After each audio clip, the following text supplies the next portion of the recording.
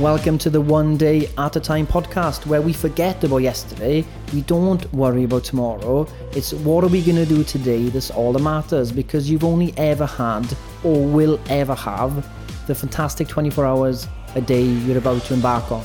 So hopefully this episode is going to give you some daily dose of wisdom that you can take action on today to improve your life. And remember, all it takes is one day at a time. Good morning, gang. It is Tuesday, and like I always say, you better be out on your daily walk, getting those steps in, and making sure you start your day off the best way possible. But who's this now? God is phoning me. Jesus. Okay, hold on. Hello. Yes, Scott speaking. How you doing, God? Good. Yeah, mate, I was just phoning you. I was wondering if you could increase my height. You know, I'm 5'9.5", and I want to get a bit taller. Can't be done. Born with it. So nothing I can do about it. There is. I gotta what? Suck your what? No, mate. Let's leave it there. I can't do anything about it. No problems. Ta-da, bye. Ta-da. Well, there we go, guys. I have inquired about my height, and unfortunately it is unchangeable. So I'm going to have to live with it, and I, like many things we're born with. You can't change your height. You can't change where you're born. You can't change your family, really. You can't. There's loads of stuff you can't change, but most of us focus on those things that we can't change, and then get so frustrated we can't change them, and we build up this massive stress in our head. When actually we should leave it go and laugh about it, if anything. You know, there's a lot of wisdom in the ancients about being able to be. Humor is essential. So they've just reading the ancients. They had a way of actually taking things and being able to laugh about it, even in the worst scenarios. So you look back during war times, people in the underground of World War II in London, knitting, having a laugh, just sitting down. You know, there's nothing they could do about the situation, but they were making the best they could. I think it's kind of a lost art in today's world. We take things way too seriously. There's obviously things to be serious about, but when it comes to some things we can't change, the best option, I do think, is to try and find the humour in a way, but that is to be decided upon yourself. But give it a go. Try and look at flip it and look at things in a different way, and it can't be used against you then either. Do you know what I mean? You don't take it so personally all the time when it comes up or whatever. But this voice note, I want to give you some wisdom from a guy called Goethe. He was a German, one of the best German minds of all time. Not many people know of him outside of Germany, and maybe you might have heard his name somewhere. He was a guy Napoleon really admired, one of the greatest thinkers Napoleon thought he was. Napoleon read one of his novels 7 times because Napoleon was obsessed with love stories and stuff. He had this kind of like, he wanted this perfect love story, but the book that Goethe created, the novel about this love story, was actually based on his own experience, but he just given names to characters. And people resonated with the story so much, they would read it over and over because they could see themselves in the story, right? So this guy wrote a lot. He was kind of, well known in his time. People looked up to him. But there's a book about his maxims and reflections about life, and I think there's a lot of gold in it. So I'm going to share that with you today. After you've taken on board, you can't change some things, right? You can't, so let them go. But let's have a look to see some of these things can help us today. So first one that pops up to me: tell me with whom you associate, and I will tell you who you are. If I know what your business is, I know what can be made of you. Yes, Goethe, yes. Okay.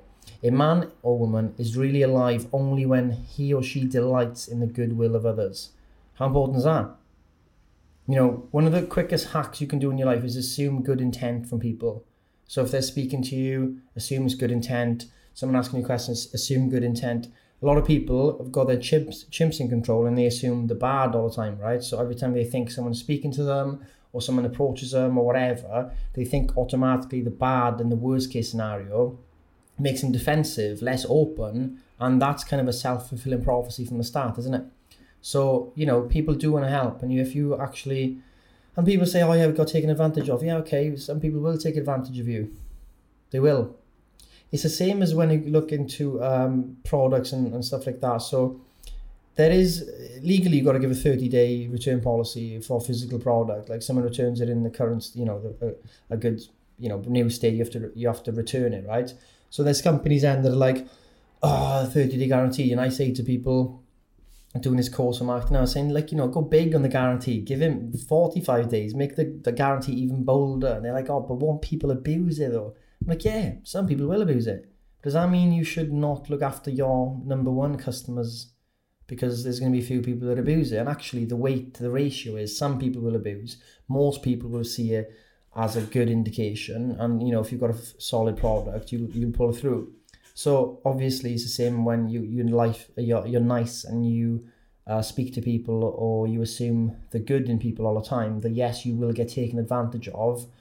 That's going to happen. But actually it's the same with the stoicism thing. That's always going to happen. You just get better at sniffing it out, and then you can cut it off, like tit for tat type of thing. So there was I can't remember what book it was. Maybe it's barking up the wrong tree.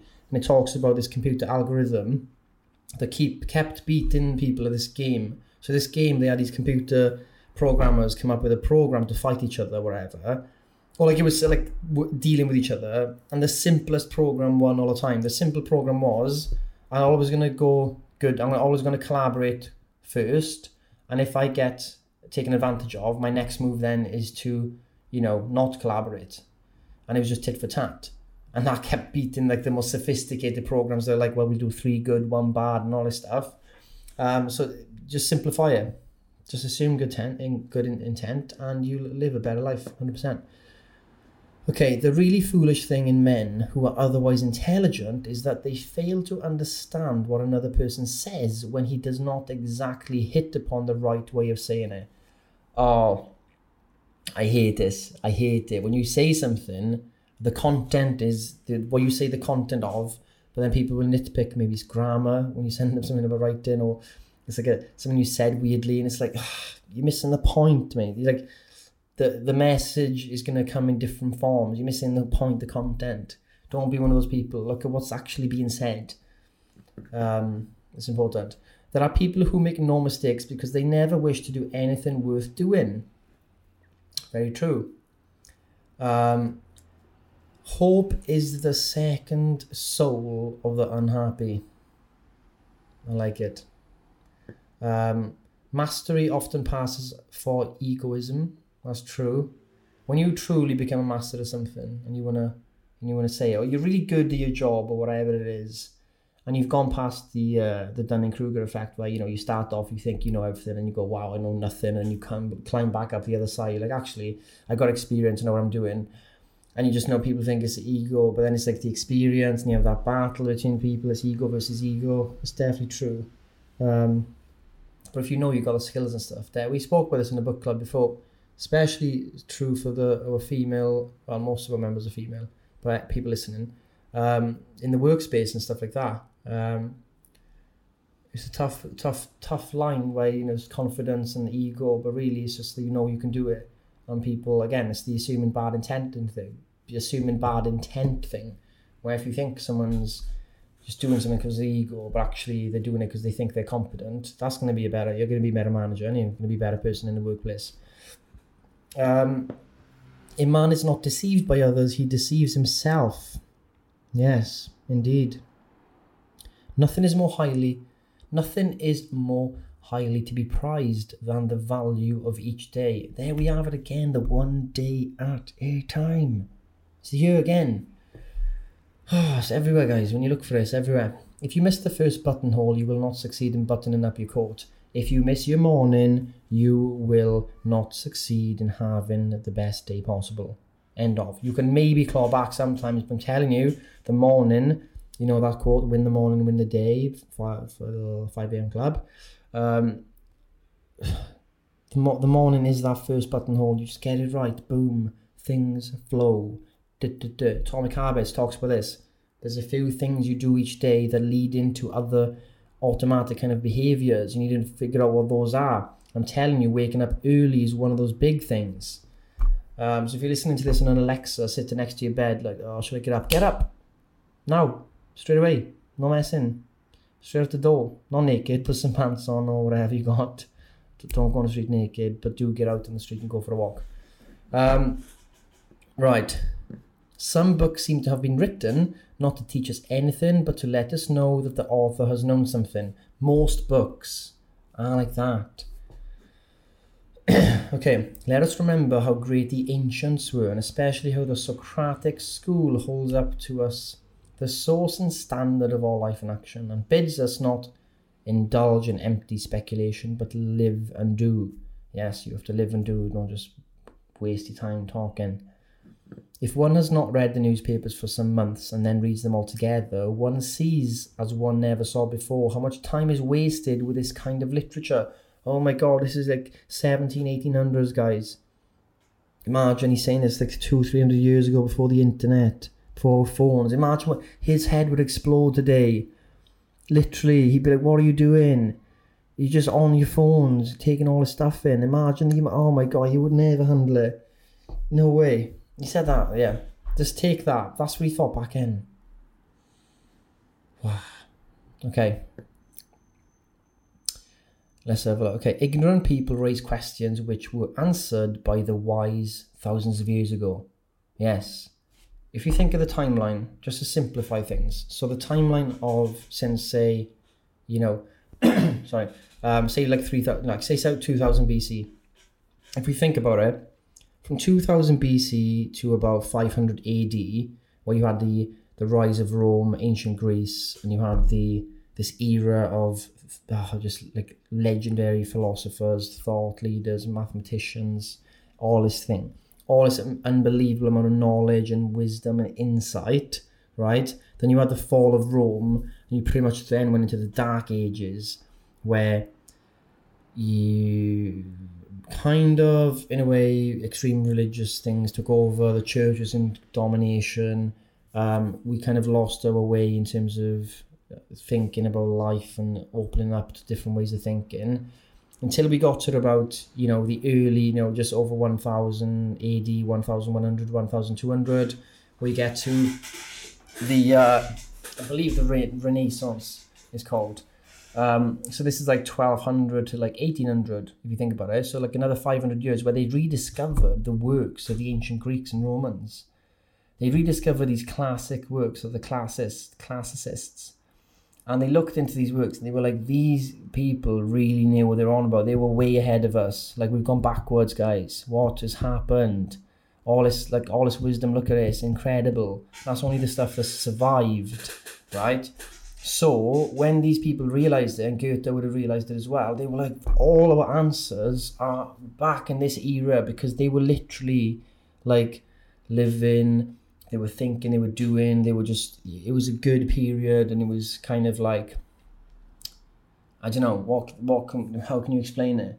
Just the flowering of all of these ideas at the once, and it got written down, and we lost them. So that's the timeline, right? Then 1800 onwards, we've always like gone back. So if we think about the Meditations by Marcus Aurelius, they were coming back into action in the 1800s, because it was, found and rediscovered and retranslated and all that stuff. So we're now, if you think about it, we're not that far from the rediscovery of, like, the printing press. Think of this. The printing press, being able to mass produce books, mid-1800s to 1800s, right? The working class of the United Kingdom, right, didn't know how to read and write until about 1891, when they were allowed to go to public school for free for the first time. It's only been 130 years since the working class of one of the top nations in the world, a superpower at the time, were able to read and write. So it's only been 130 years. So really, it's only been 130 years since the vast majority of people have ever been able to read the classic works of the ancient Greeks and stuff. And actually, even then, they were translated from Latin, and it was confusing, and maybe it was all still in Latin and all that upper class, whatever. So really, we're still in the early ages of us discovering all of this old ancient work. Do you know, that's what blows my mind. And if you think of it that way, there's a lot to discover that we're still behind them in terms of how we think and how we live. Let me rephrase that. How we think and how we go about living and thinking. I mean, obviously we're backwards in some things. Like, obviously, go back loads of years ago, we've come a long way in certain regards. But they were in their own thoughts all day. No social media distract them on their phones, reading newspapers. They were just living. So I'll leave you with that. It's kind of still the early stage of rediscovery for most working class people. So on that note, if you do want answers and you want to look into it, you'll find the answers in the ancient books. Like, no doubt, read Plato, Epicurus, Epictetus, Marcus Aurelius. You know, you can read Montaigne in the 1500s who looked back into these things and did his personal essays.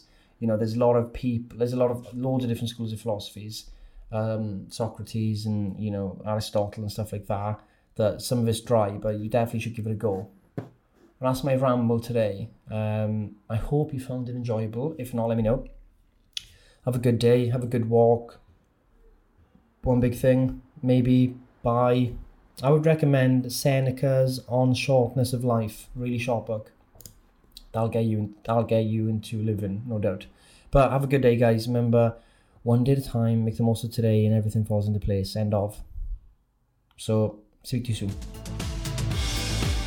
And that's it. Thank you for listening to the One Day at a Time podcast with your host, Scott Fleer. Hopefully you understood something I said. I hope that some wisdom kind of distilled through into your mind, and I want you to now action it today. I don't want you to think about tomorrow. I don't want you to think about yesterday. I don't want you to think about leaving a review on this podcast. I don't want you to think about going to another website. What I want you to do is, as soon as this podcast ends, you will take action and make the most of today.